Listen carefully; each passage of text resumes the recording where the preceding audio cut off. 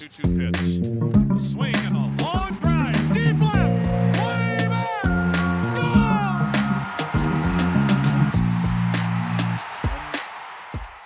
Welcome back to another Baseball America podcast. I'm Kyle Glazer. We're continuing to roll on through our Top 10 Prospects podcast series.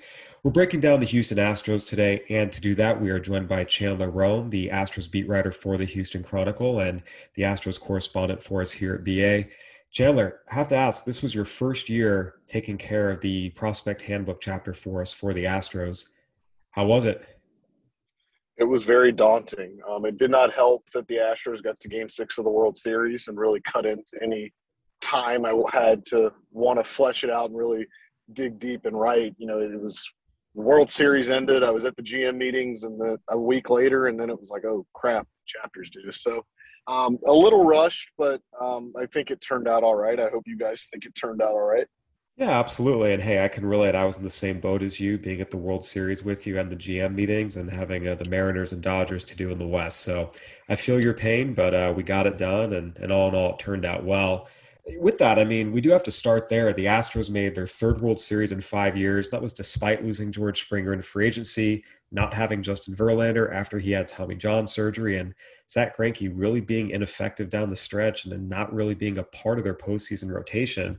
I think before the season, if I had told you in those three things, no Springer, no Verlander, and not really having the best version of Zach Greinke, it would have seemed improbable that this would have been a team in the World Series. But here they were. When you kind of look at where they are now, especially with the possibility of losing another big free agent this offseason, Carlos Correa, where is this organization in terms of the big league club, who they have in the farm system, and what the immediate outlook is?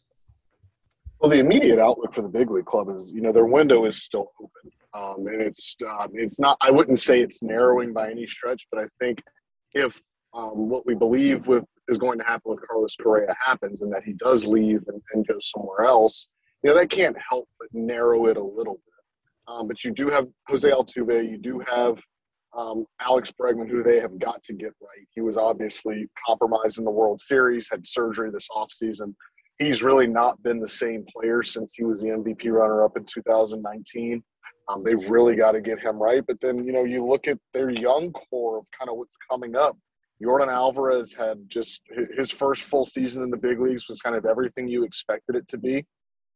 And then Kyle Tucker transformed into, you know, one of the best players in baseball that nobody's talking about. And I know they don't give awards based on, you know, cut a month out. But if you cut April and a little bit of May out of Kyle Tucker's season, he was the second or third best player in baseball last year. And he if they can keep that going, especially with the core we just talked about, you know, the position player side, it's pretty bright. And then I think you have to be encouraged with what you saw from the pitching last year, given everything you just said. They didn't have Verlander.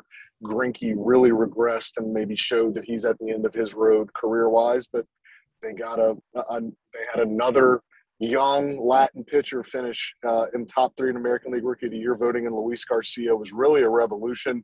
Blew past any sort of innings limit that the Astros were going to put on him, and never really looked poor really until Game 6 of the World Series when Jorge Soler hit a ball off of him that's probably still going. But other than that, you know, Garcia pitched well. You know, Jose Urquidy continued to kind of make his transformation. Then you saw Framber Valdez. That's really been the revelatory pitcher in this farm system, a guy that, you know, in 2018, 2019, they were really thinking, you know, is this guy even going to make it? You know, they were sticking him in the bullpen because they needed a lefty, but, you know, could never locate anything. He was immature mentally as well, but, you know, it's been really talked about now. He got the DR after the 2019 season, really worked with a sports psychologist to really kind of center his mind a little bit, and he's able to kind of calm himself down and not speed himself up, and the results are remarkable. I mean, he was inconsistent in the postseason, which again, that was kind of befell all their pitchers. But if they get that little core of starting pitching, you know, they're going to go into 2022 with a surplus, and that's even if Lance McCullers Jr. has to miss some time with the forearm strain. But you know, this is not a team that's going to just – they're going to lose Carlos Correa and take a complete step back. I mean, they don't play in the most menacing division in baseball. Obviously, the Mariners are on the come up. I'll believe the Angels are good when they actually do it, and then the other two teams in there aren't really trying. So I think, certainly they're the favorites in the American League West, and with a lineup like that, if they're clicking and if they can get Bregman going again, I think there's certainly candidates again to reach the ALCS for a sixth straight year. Yeah, absolutely. And I think one of the things that's really interesting is you look at how this team was initially built, kind of that 2017 World Championship team, and even moving into the 2019 AL Championship team. It was a lot of guys who were high draft picks and top prospects. Obviously, Jose Altuve is one of the all-time great finds, but you look at Alex Bregman, George Springer, Carlos Correa, Lance McCullers, all first-round picks. Yuli Gurriel is one of the best hitters in Cuban baseball history, signed to a big contract. And of course, guys like Verlander, Garrett Cole, Zach Greinke, aces who were traded for, Brian McCann, Josh Reddick, Michael Brantley, all established standouts. What's been really kind of fascinating to me is as a lot of those guys, particularly on the pitching side and some of those older position players have aged out or moved on, they've really reinforced it with a lot of guys who are much lower tier types in terms of both the draft and prospects. Again, obviously Kyle Tucker was a first round pick and he blew up in a big way last year. But Yordan Alvarez was not a big-time international signee with the Dodgers. The Astros got him for Josh Fields. He exploded. And you mentioned those pitchers, Christian Javier, Framber Valdez, Luis Garcia, Jose Urquidy. I wrote about it before the World Series last year. All of them signed for less than $100,000. None of them were top international signees. And we even saw guys like Jake Myers and Chas McCormick, who were not big-time prospects or draftees, come up and be nice contributors in the big leagues for them. I feel like the Astros kind of started this with stars, and now they're extending it with really developing under-the-radar types, and it's really kind of brightened their outlook and extended their window. It's a testament to their player development system, one that Pete Patella, who's still with the organization as the assistant general manager, really pioneered, and it's a testament to him and his staff. You mentioned that core of international guys that all signed for under $100,000. A lot of the credit for that goes to Ozzo Campo, who was their head of international scouting before he departed for the Pirates a couple of years ago. It certainly is wonderful it's a wonder that they've been able to do it, because like you mentioned, not only have they, as they got good, their draft pick obviously fell in the draft, but then you get into the sign stealing scandal and they haven't had a first or a second round pick since 2019, and yet they're still finding gems. They're still finding guys like Chas McCormick, who went to a small D3 school. They're finding Jake Myers, who even you can stretch far back. He didn't contribute much this year, but Josh James, a 39th round pick, Miles Straw, who they ended up flipping for Phil Maton at the deadline. He was another player development find. You do wonder though, kind of how long they can continue with that. There's only so many diamonds in the rough you can find, and at some point they're going to need. Altuve, age comes for everybody. Yuli Gurriel is going to stop hitting at some point. Jose Altuve is getting up there. You've seen Alex Bregman. We talked about how compromised he's been. I'm not saying he's on a decline or anything, but you have to prepare for things like that. They are going to need some top flight talent. They're going to need some of those superstar prospects, a la Kyle Tucker, a la Yordan Alvarez when he really skyrocketed. They're going to need those sort of prospects in their system to help fill. But for now, they've done a very, very good job drafting, developing, and on the international market, finding guys that, quite frankly, other teams either overlook or discard. Yeah, absolutely. In terms of the prospect crop as it stands right now, it kind of fits perfectly. If you look at this Astros lineup and pitching rotation right now, you'd say, what are the two spots they need guys the most? Catcher, and assuming Carlos Correa leaves, shortstop. And it works out pretty nicely. Their top two prospects, when you know it, are a catcher and a shortstop. Corey Lee, their first round pick back in 2019, is their number one overall prospect. And Jeremy Pena, a third round pick out of Maine in 2018, is their second overall prospect. How close was it with these two in terms of being number one? They're both on the BA Top 100. They're separated by only a couple of spots. Take us through that process of who was one, who was two, and ultimately what made you settle on Corey Lee. It was difficult. And, I think it really came down to the fact that Corey Lee just played more last year. You had more kind of sample size with him. Obviously, and that's no fault of Jeremy Pena's. He fractured his wrist diving for a ground ball and missed a ton of time. He got back and was able to go to AAA in September for their playoff run and just absolutely exploded. The power numbers were big, but again, it was such a small sample size that you didn't really know, is this for real? I talked to scouts, I talked to evaluators that really, really liked him. And, they've liked him for a while with his makeup, obviously being the son of Geronimo Pena. He kind of grew up in this game. If you talk to him, you can kind of tell.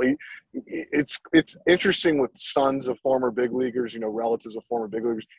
You don't even have to know maybe, but when you talk to these guys, you can just tell who they are. Pena, you can just tell the minute you start talking to him. And he's one of those guys, and scouts have raved about his makeup. Obviously, coming out of Maine, he was mainly more lauded. I didn't mean to use that pun there. Coming out of Maine, he was primarily lauded for his defense, but he's really filled out muscle-wise, really put a lot of good weight on.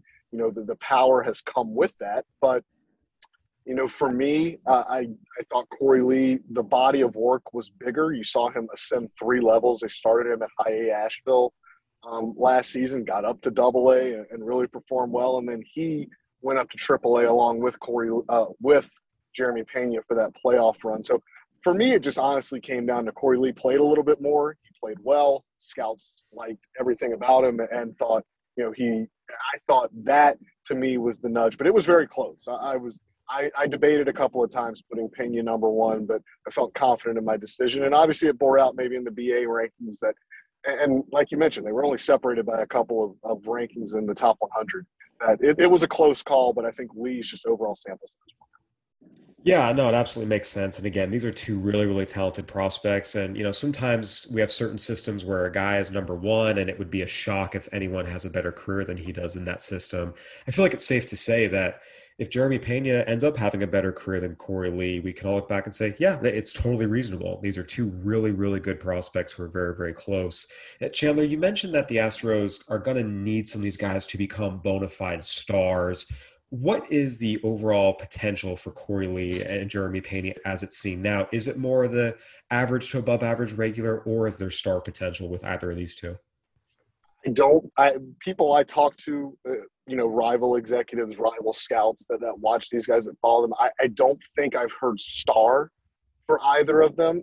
I think we'll get a better idea about Jeremy Pena immediately than we will Corey Lee, just because the way the major league team's set up right now, Martin Maldonado and Jason Castro are back next year, or this year, to catch for the Astros. So it doesn't seem like we'll get a real good extended look at Corey Lee, unless he forces the Astros' hand in 2022 just because of kind of that catching situation. But as it stands now, Jeremy Pena could be the favorite to be the opening day shortstop for this team. That's how much the Astros believe in him. That's how much they like him. That is, if Carlos Correa doesn't come back, and that's trending toward something that's going to happen. I think we'll have a better feel on Pena this year than we will Lee. But with Pena, the overall thing is they do wonder if the overall hit tool is there. They saw the power come up in AAA, and they wonder if that's going to translate to the big leagues, if he's going to be able to hit enough. They're confident in the defense, obviously. The makeup is great, but it'll be interesting to see. But I think we'll get an immediate answer on Pena before we do Lee. The third prospect on this list was someone that was on the fringes of the top 100. He ended up finishing just off of it, but that's Hunter Brown. And, for years, really, since he came out of Wayne State, the reviews have been pretty consistent. It's 70 grade stuff with 30 grade command. That said, he got up to AAA last year, really showed you some flashes, actually backed off the stuff a little bit and showed the ability to pitch as opposed to just trying to blow it by guys. And there were some good things. There were some things that, were clearly areas to work on. What is kind of the outlook for Hunter Brown right now, and where do the Astros see his future moving forward? He's certainly their best and, if you want to say closest, starting pitching prospect that they have in the system. Coming out of Wayne State, growing up in Detroit, this is a guy that idolized Justin Verlander. And I'm not trying to put a Verlander comp on him because I don't think they're the same guy. But, you kind of look at some of the stuff. He's got the fastball that rides a little bit. He's got 2 good breaking balls. The thing that did scare scouts a little bit was just how inconsistent he was. And it wasn't even start to start. It was inning to inning and batter to batter. I'd have scouts tell me that that there were times where he would look untouchable for like 6 straight batters and then fall apart for the next 9. Just they couldn't rattle himself. The mound presence maybe wasn't there yet. And again, this is a young guy, that got up to AAA. They let him get his feet wet, let him feel himself out a little bit.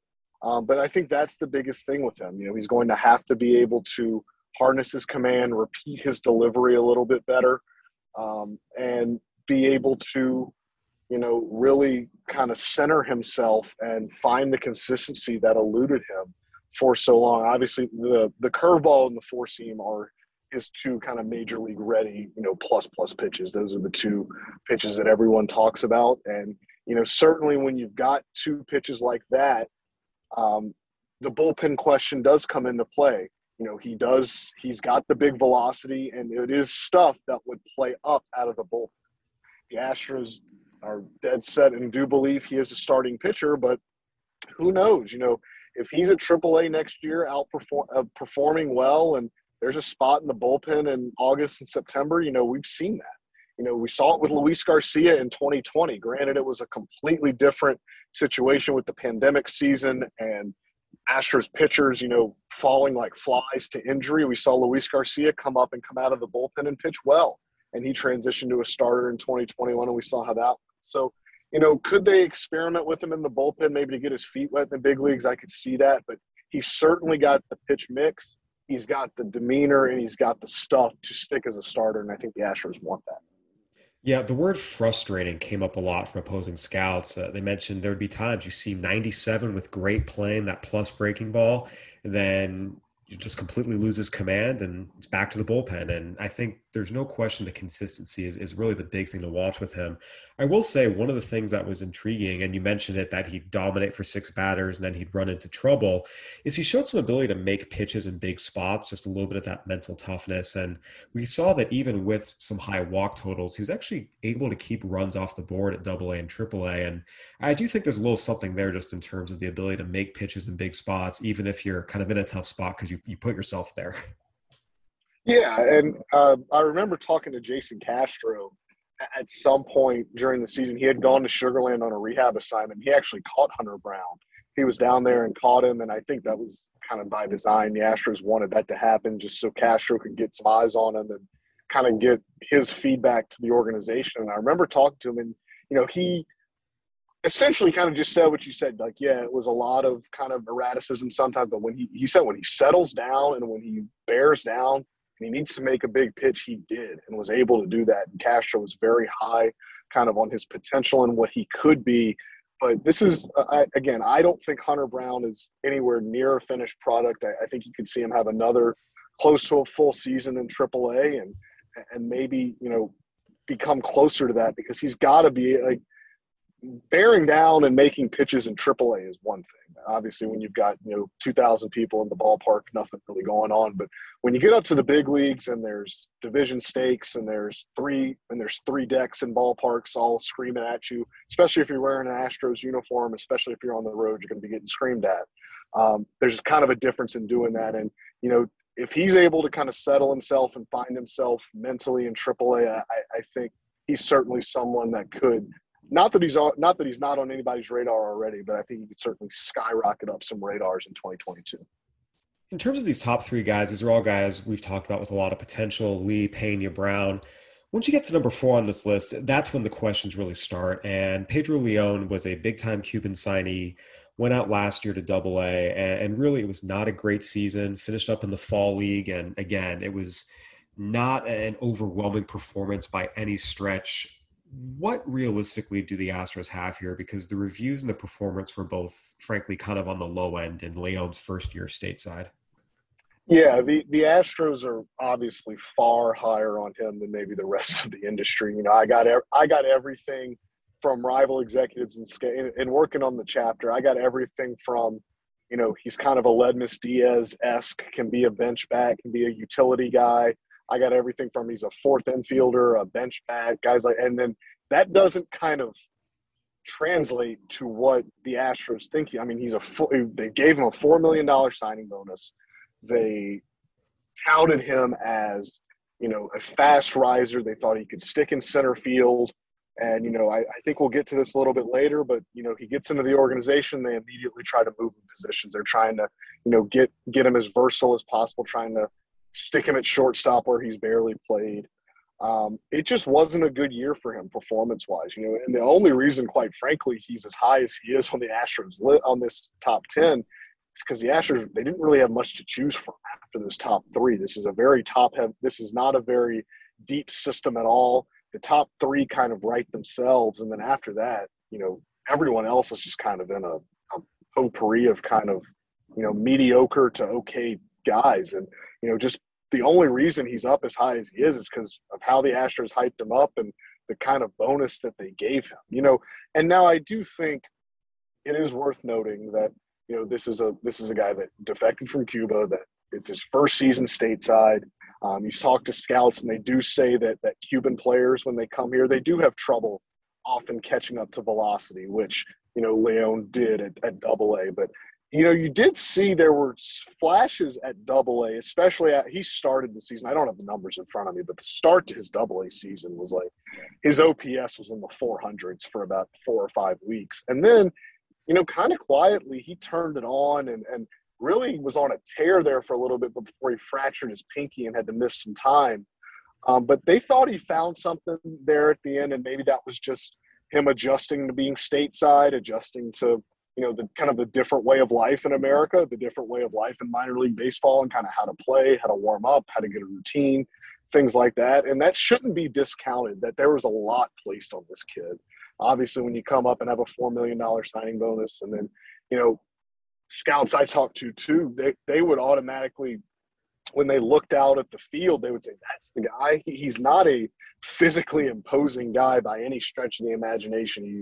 He's short of stature. He's not particularly built. I mean, he's not a skinny guy by any stretch of the imagination, but he just doesn't look like maybe what you think a touted $4 million prospect should look like. So I think, was it unfair? No, because he didn't perform. He didn't show well. But I do think it'll be interesting to follow him in 2022. Now that he's had a full season, he lived in the off season in West Palm and around West Palm Beach, was able to get to the facility and really put some work in. They're working him, like I said, at both shortstop and center field. I wouldn't be surprised if he does flash a little bit. And if he does maybe give scouts and rival teams like a better view of who he is in 2022. But still, the overriding theme I got was that this was not an everyday player. Scouts did not project him as an everyday type of player in 2021. And that's certainly what the Astros thought they were getting. They thought they were getting someone that could be an everyday player. As you mentioned, a lot of times the Cuban guys, it takes a year to adjust. You add in a little bit of position switch in there. Definitely made the learning curve steeper. And 2022 will be very, very revealing for who Pedro Leon maybe really is, because as you mentioned, the 2021 version, both in my looks and opposing scouts' looks, it just was not exceptional by any means. All right, Chandler, I want to get into the back half of the system, but first we're going to take a quick break and hear from our sponsors. We're driven by the search for better. But when it comes to hiring, the best way to search for a candidate isn't to search at all. Don't search, match with Indeed. If you need to hire, you need Indeed. Indeed is your matching and hiring platform with over 350 million global monthly visitors, according to Indeed data, and a matching engine that helps you find quality candidates fast. Ditch the busy work. Use Indeed for scheduling, screening, and messaging so you can connect with candidates faster. And Indeed doesn't just help you hire faster. 93% of employers agree Indeed delivers the highest quality matches compared to other job sites, according to a recent Indeed survey. What I love about using Indeed is how it does a lot of that organizational work for me. I can sort through candidates. I can respond to them. I can schedule interviews all through Indeed. Leveraging over 140 million qualifications and preferences every day, Indeed's matching engine is constantly learning from your preferences. So the more you use Indeed, the better it gets. Join more than 3.5 million businesses, including Baseball America, that use Indeed to hire great talent fast. And listeners of the show will get a $75 sponsored job credit to get your jobs more visibility at Indeed.com/BaseballAmerica. Just go to Indeed.com/BaseballAmerica right now and support our show by saying that you heard about Indeed on this podcast. That's Indeed.com/BaseballAmerica. Terms and conditions apply. Need to hire? You need Indeed. What's so special about Hero Bread's soft, fluffy, and delicious breads, buns, and tortillas? Hero Bread serves up 0 to 1 grams of net carbs, 5 to 11 grams of protein, and high fiber in every delicious serving. Made with natural ingredients, Hero Bread supports gut health, promotes weight management, and helps maintain blood sugar. Hero also drops other limited edition ultra-low net carb goodies like rich flaky croissants and buttery brioche slider rolls. Head to hero.co to shop today. We're back with Chandler Rome breaking down the Houston Astros farm system. All right, Chandler, before we went to break, you mentioned that this is not a very deep system. You feel pretty good about the top two guys, both top 100 prospects. Number 3, Hunter Brown, is just off the top 100. And Pedro Leon, it was difficult, but as you mentioned, there are reasons to give him a mulligan. After this, there's just not a lot of depth here. How did you kind of sort out this 5 to 10 group? How many guys were, clear cut in here, and how many other guys were maybe on the fence and a debate to be in the top 10? So there's a lot. You look at guys that just straight performed last year, and that was Joe Perez, a guy that, former second round pick, obviously came with a lot of pedigree, had Tommy John, and then had, some injuries that kind of limited him, but he really he broke out and performed in 2021 and really put himself on the Astros radar. Certainly at a position too, at either corner that, could be a place where the Astros need help sooner rather than later. Obviously they've got Bregman at third, but you wonder how much longer Yuli Gurriel can keep going. You wonder if Joe Perez could maybe be a guy there that they experiment with at some first base. Guy like Tyler Ivey had a different kind of journey. Made his big league debut last year as a starter, but hid an elbow injury from the Astros in order to do so. Pitched well enough. The Astros liked what he was doing even with the elbow injury. Ended up having thoracic outlet. Will looks like he's on track to pitch in 2022. Is on the 40-man roster. Is certainly an option for them, and they liked him well enough to put him on the 40-man roster. But again, in other systems, that's a guy that's maybe in the mid-teens, and this system is just not deep enough to put him down there. And then you look at a guy like a couple of their recent draftees, Tyler Whitaker at 9, Alex Santos at 6. Neither of them have played a ton of professional ball, but just the tools are high. They scouts like the upside, scouts like kind of what they could be, but the performance isn't there. So there was a lot of balancing act going on. How much credence do you give to minor league performance? How much credence do you give to draft position? How much credence do you give to kind of raw upside? And there's a lot of mix there. There's a lot of variance. And I'll just kind of keep harping on, I think, and Kyle, you may agree, you could have put after the top 3, you could have really ranked maybe the rest of the top 10 in any order, and I don't think anyone could have really quibbled with it because they're all just kind of the same.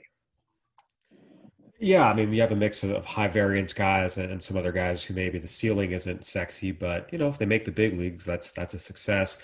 I want to hone in on Tyler Whitaker here for a minute. As you discussed, the Astros have not had a first or second round pick each of the last 2 drafts. So Whitaker was their top pick in the 2021 draft, third rounder out of Bishop Gorman High School, a powerhouse program in Las Vegas. And coming into the draft, the book on him was big tools, big power, speed, good athlete, but a lot of questions about how much contact he would make.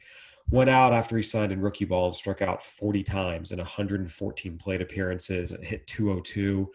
What is kind of the outlook on Tyler Whitaker? Again, you never want to go too crazy in either direction off of complex league performance, but just given contact was the concern and that was the initial showing, what's his outlook moving forward? Yeah, like you said, you don't want to overreact to 114 plate appearances, especially in the complex league. But yeah, I mean, that certainly can't be encouraging, but look, he's young, high school draftee. They're not going to panic, but they're also looking for ways to maybe improve the swing a little bit. They're looking for ways to, he was at the minor league mini camp that the Astros put on before minor league spring training. And they had him working with a lot of the hitting coordinators and the hitting coaches to maybe start some development there. And I think we'll get a better look at him maybe when he gets to affiliated ball, when he gets out to affiliated ball in 2022. But, these are the kind of guys that they've got to make sure to, if they want this system to kind of survive this scandal kind of this scandal era, if you will, and they haven't had a first or second round pick in 2 years. They're going to need guys like Whitaker, Alex Santos. They're going to need those guys to really hit and become, legitimate prospects to be able to keep the system afloat. And Whitaker is certainly one that they're going to have to hope for. One other thing with Whitaker is he was drafted as an outfielder. He was primarily an outfielder, but he did get some time at third base in the Florida Complex League. The Astros have given him some more run in the infield. And again, we saw them do something similar with Pedro Leon. What's kind of behind the organizational philosophy here? I feel like you see a lot of guys who are infielders maybe going to the outfield, but you don't see a whole lot of outfielders being transitioned to the infield. Yeah, I actually wrote about this for the Chronicle last week. It's a very odd thing to do. I don't want to say odd because a lot of teams cross train. I do think Astros fans maybe focus on them because they've done it now with two really touted guys. Their highest draft pick in 2021 and Whitaker, and then Pedro Leon, the guy that they gave $4 million to and claimed was a fast riser and one of the best center fielders in the organization. Tyler Whitaker told me that at minor league minicamp, he spent 60% of his time in the infield. They ran a situational scrimmage the first day I was at minicamp, and the left side of their infield was Tyler Whitaker at third base and Pedro Leon at shortstop. And the looks I've seen at Whitaker, I'm not going to say he's polished. I'm not going to say he's even good in the infield, but he's made some athletic plays. He dove to his right. I'm thinking of one play where Corey Lee hit a ball in the hole, dove to his right, backhand on a slide, and came up, made a strong throw across the diamond. So the Astros, what they've told me and kind of their organizational philosophy is they look for guys when they're young. They want to do it with younger guys. Obviously, Leon really doesn't fit in that system just because he did sign a little bit older, but they prefer young guys that are just tooled out and have a lot of athleticism and that are already considered elite defenders in the outfield because they don't want to run the risk of putting them in the infield so much that they forget how to play outfield. So they do focus on guys that they're comfortable if they, are not as much in the outfield as normal that they won't forget how to play the position. This dates back even before the Leon experiment. They did this with Miles Straw in 2019. They started hitting him some ground balls in spring training at second base, at shortstop too. And then sure enough, they get to the season. Carlos Correa gets hurt.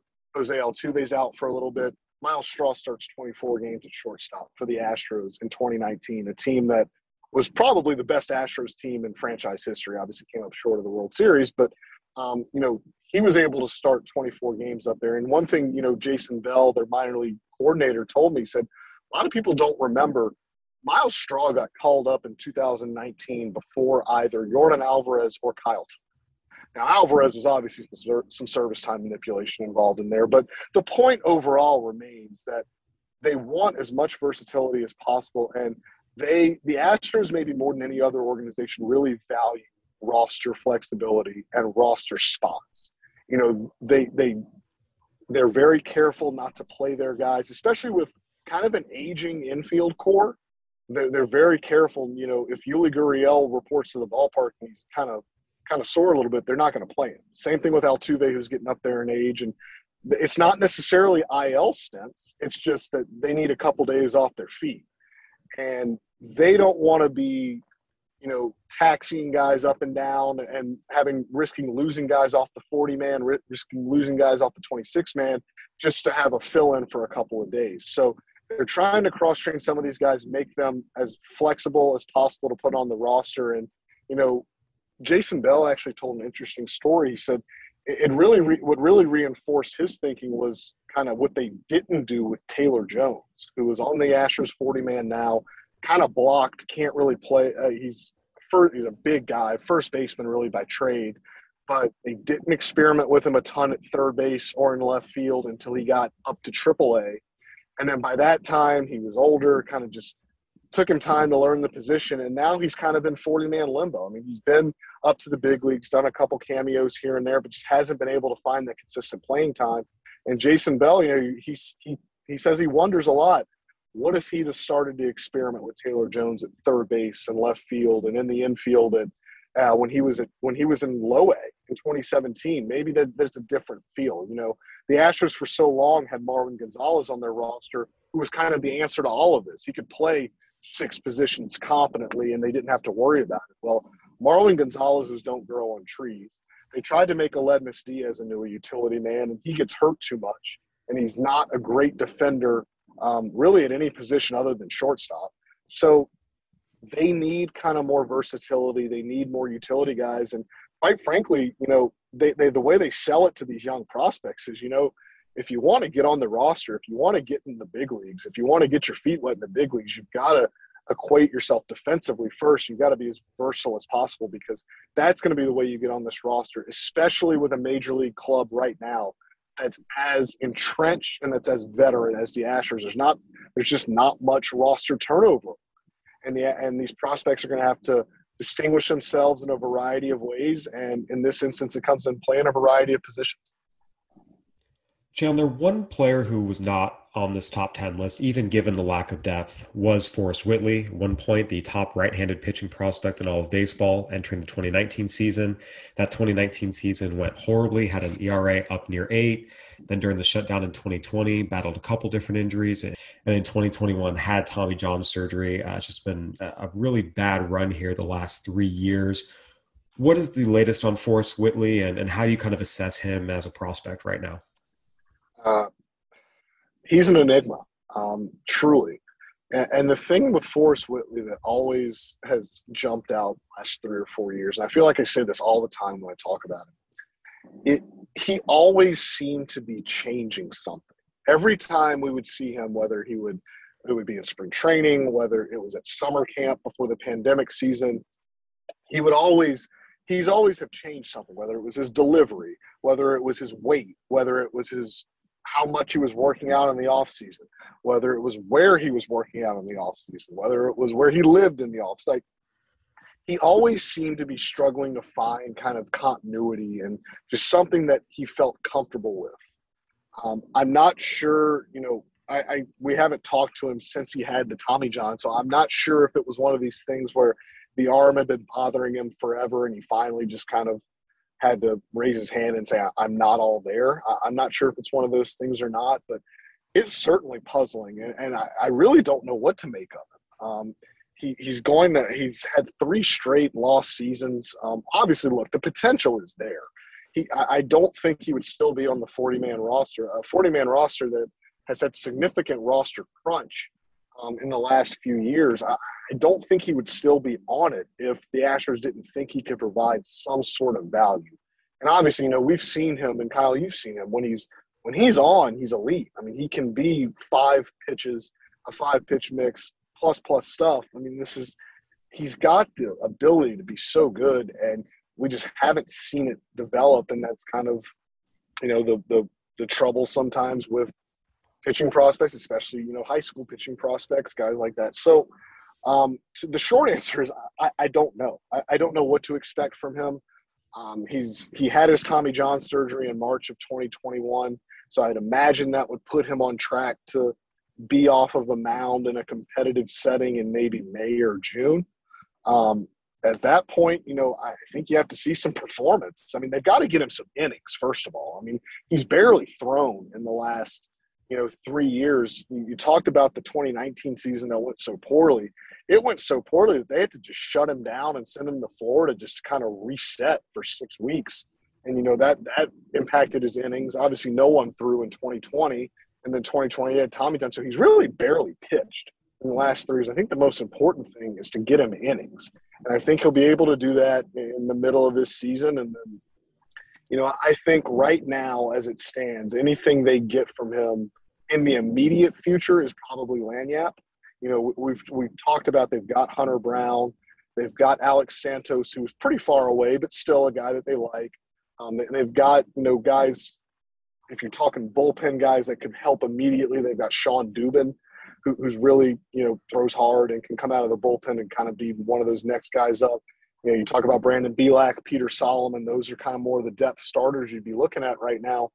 They just need to see that Whitley's healthy, that he can handle some innings, and that the stuff is still there. I would be surprised if you see him in the major leagues in 2022, but who knows? I mean, like we said, we've seen him when he's on. He's really, really good. And, you hope for him, a guy that's been through a lot. You hope that he can find some consistency, and you hope that, you hope it works out for him, and you hope that he is pretty good and that he forces their hand in 2022. I just can't see it as of right now. Yeah, he's 24 years old, so not super old, still a guy who has some time left. But you're right, having not pitched really since 2019, it's been a long run for him. And like you said, I think not putting a major league timeline on him and just letting him get back on the mound, seeing where he is physically after surgery and so much time away, that's going to be the biggest thing. Chandler, this Astros system, as we've talked about, has gotten a lot of contributions from guys who were maybe not super highly ranked as prospects and ended up playing a role in the big leagues. We talked about those 4 pitchers, a couple of guys recently in the outfield. Who were some guys in the system, maybe in the back half, that 15 to 30 range, that have some potential to surprise people and ultimately play a role for the Astros in the coming years? I'd look at Yanier Diaz, a guy that they got in the trade for Miles Straw from Cleveland at the deadline. They love his hit tool. Absolutely love it. He's hit everywhere he's been. He got into the Astros system and just really took off. The hit tool, it's probably one of the best pure hit tools in the organization. He is a catcher, which the Astros kind of quietly really have amassed some pretty good catching depth. When you look at Corey Lee, you look at, Mike Papierski will probably be that third catcher that they put on the 40-man with Garrett Stubbs gone. You look at Scott Manea, you look at CJ Stubbs, Garrett Stubbs' brother.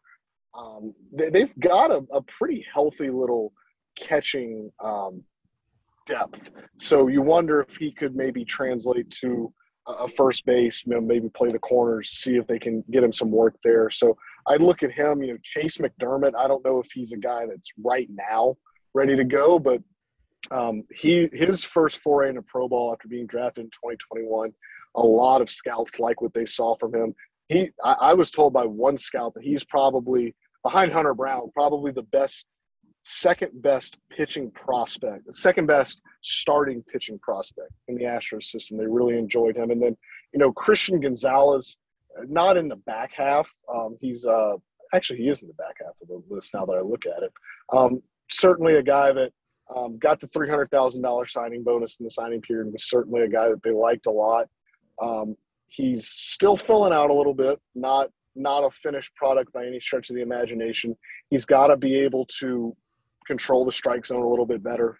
Scouts didn't like some of the strike zone discipline, but the arm at shortstop is plus. He certainly is a guy that maybe could move around the infield a little bit, certainly pretty athletic. But he's a guy that when I was calling around and talking to people in the organization and outside the organization, he was a name that kept coming up as well. Absolutely. All right, Chandler, before we wrap up here, any final thoughts on this organization as a whole, the major league team, the farm system, just where it is? And I guess really the question is, how long can they keep it going given the guys they have in the majors and given what this farm system looks like? Well, I think like we mentioned earlier, they've got to get the farm system to where there are some more superstar prospects. And I don't know if that comes from – they're going to have a first-round pick again in 2022.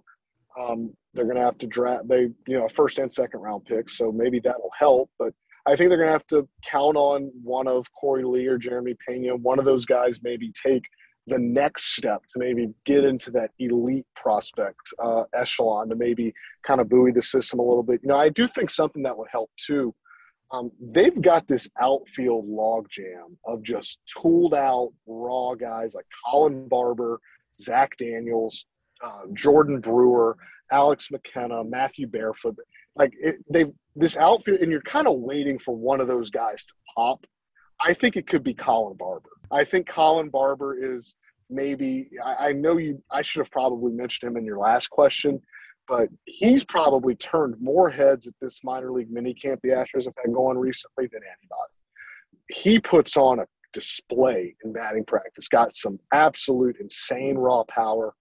This was a guy that missed all of the 2021 minor league season with a shoulder injury, had surgery. You got to remember, this is a high pedigree guy. He went in the fourth round. The Astros gave him $1 million, got him over slot to get him away from a commitment to go to the University of Oregon. This is a guy that I think if he takes the next step, there are people in the Astros organization that believe he could be that next guy. He could be the next dude, the one that is cracking, like knocking on the top 100 door in the near future, could certainly vault his way into the top 10 prospects next year with good performance. I think he's one to look out for as well. And, maybe they get one of Zach Daniels or Jordan Brewer, one of these guys that a ton of tools, a ton of, they were drafted because they were so athletic in college, but never really put it together. And then you kind of hope that one of them comes through and they can really have some elite talent there. And, we've talked about the pitching. They've succeeded. They've excelled in these kind of underutilized, scouted, underseen Latin pitchers. And a lot of people ask me, who's next? Like, who's the next Urquidy? Who's the next Javier? Who's the next Fromber? I wish I knew, because we didn't know about any of those guys before they really popped. So it's tough to tell. But, look, there are some places in this system that could be really, really good. And whether it's been because of injury, whether it's just been because of ineffectiveness, that it's just not shown up on the rankings on the outside publications list. But there are places here where if they hit, they could automatically, escalate this system's ranking. But as it is right now, it's a bottom 5 system. It's not one with a ton of elite talent. But again, there are places in there where I think they could find some. Yeah, I really like that Colin Barber pick. We got really good reviews on him at Instructional League in 2020, and he only played 16 games at Asheville this year before having season-ending shoulder surgery. If he stays healthy last year, maybe that's when the breakout happens. So it's good to hear he was performing well at minicamp, and he's certainly a riser. I've tapped for 2022, and I'm glad you have as well. Chandler, thank you so much for joining us. We appreciate your insight, and we're glad to have you on the BA Prospect Handbook team. All right. Thanks, guys. All right, everyone, that'll do it for another Baseball America podcast. Go ahead and give us a review on iTunes, Spotify, Stitcher, whatever platform you're listening on. We'd love to hear from you. For Chandler Rome, I'm Kyle Glazer. Thanks for listening. Stay safe, everybody.